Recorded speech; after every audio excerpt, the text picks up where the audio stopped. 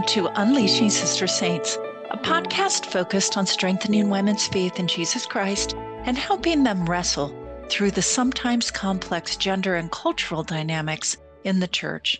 I'm Dr. Susan Madsen, a global expert in women and leadership, a mom of four, and a devoted member of the Church of Jesus Christ of Latter-day Saints.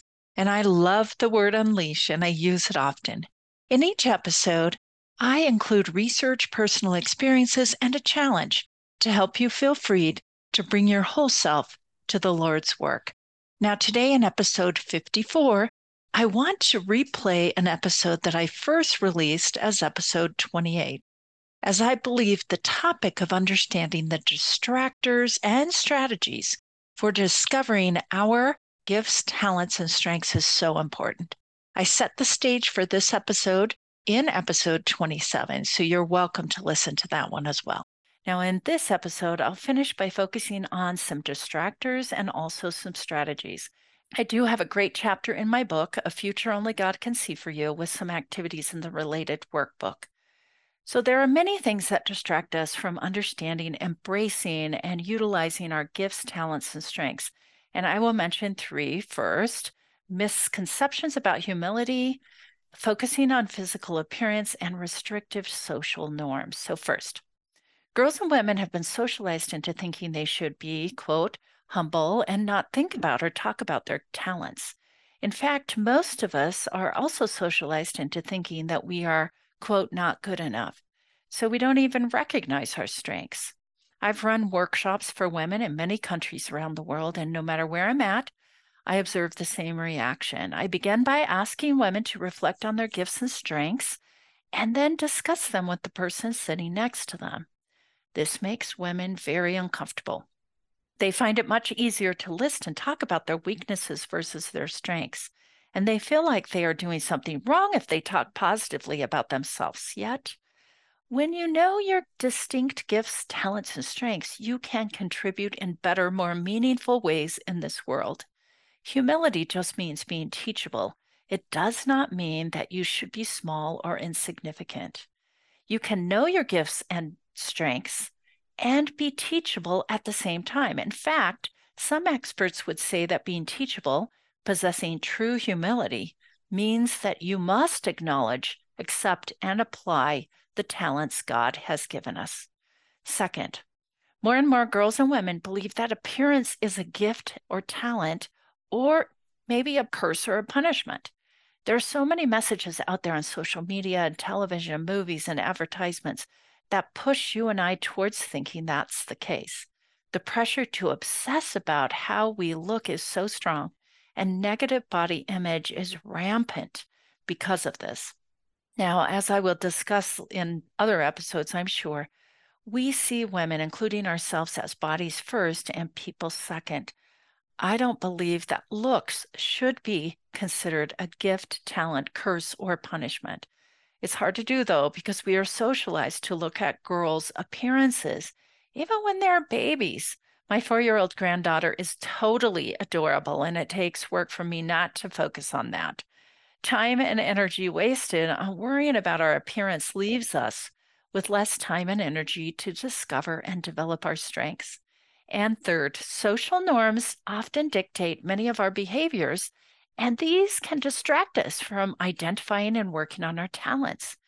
Many of these norms, found even in the church, focus on gender, that boys and men should do certain things while girls and women should do others.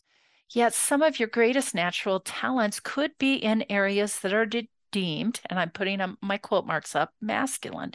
For example, my daughter-in-law, Carly, is absolutely amazing at building things. She finished their whole basement 3 or 4 years ago with their tool belt around her waist and my grandson following along. Sometimes women don't even know what their talents are because social norms have limited their perceived options.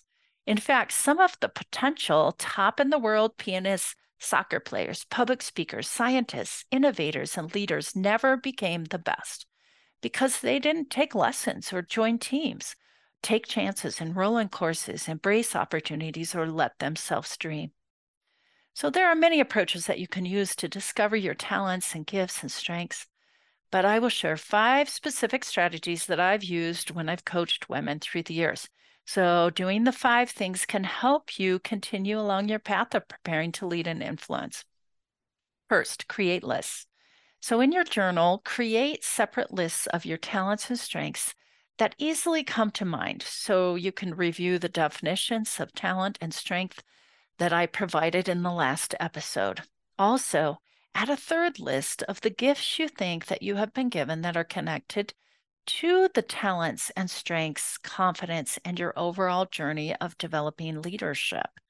So, number 2, expand your lists. Add to this list by asking yourself the following questions. What have others said that you do well? What tasks or skills come easily to you, such as creating charts that motivate kids, convincing people to do things, repairing things around the house, teaching lessons? What assignments do you look forward to digging into first thing in the morning? What activities make your heart leap? Third, ask others who know you well, like parents, your spouse, leaders, roommates, siblings, whoever's around you, what they think are your top 5 strengths or talents. Then be careful not to respond with anything other than thank you. Accept their feedback graciously. So in addition, ask them what gifts they think you have been given that can put you in a position to become more influential, and then record those responses in your journal as well. 4, expand your self-understanding. This one's so important. Complete self-evaluations and assessments that help you see your talents and strengths in very different ways. I use the Gallup Strengths Finder, for example. Review any career or other types of assessments you did even in middle and high school and in college, as you can see some patterns. Also, review past journals, if you have them, to see if there might be clues there. Along the way, try new things so you can see if you have natural talents and interests in those areas. And then lastly, seek for spiritual guidance, read and ponder and pray about your patriarchal blessing, and record words, phrases, and thoughts about the talents and gifts discussed in that. If you haven't received it yet, take the necessary steps to do so. It can be a comfort and a guide throughout so much of your life. Mine has throughout my entire life. Let God also tell you other talents that have not yet surfaced so that you can put yourself in situations that will help you learn and grow and develop them. Be open to seeing and learning more about the gifts that you have already been given and how they relate to expanding your talents and strengths. So church leaders have been vocal about the importance of using your talents, gifts, and strengths. For example, President Russell M. Nelson stated, "I urge you with all the hope of my heart to pray and understand your spiritual gifts, to cultivate, use, and expand them even more than you have ever had before. You will change the world as you do so." Likewise, President Henry Eyring of the First Presidency recently proclaimed, "You are daughters of a loving Heavenly Father who sent you into a world with unique gifts that you promised to use to bless others." And then finally, Jean Bing, the former Ridley Society General President, she said this, "Women give up their talents and abilities in incredible and diverse ways. They make a huge difference in the lives of all those around them, in their families, their places of work, church, school, or whatever else they would spend their time." She also encouraged women to discover, develop, and use their talents, as well as to always remember who gave them to us and then use them for His purposes.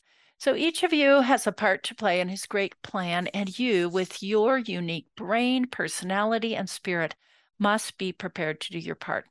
The Savior knows you, and He will help you. These are not ordinary times, and you are not ordinary women. We are beloved daughters of heavenly parents with a divine nature and eternal destiny, and we are not alone.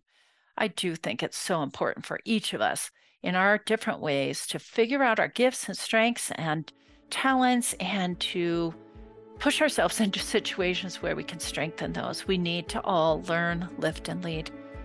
Thanks for listening to this episode of Unleashing Sister Saints. This is Susan Madsen, and I'm devoted to unleashing the positive impact of Sister Saints on the world.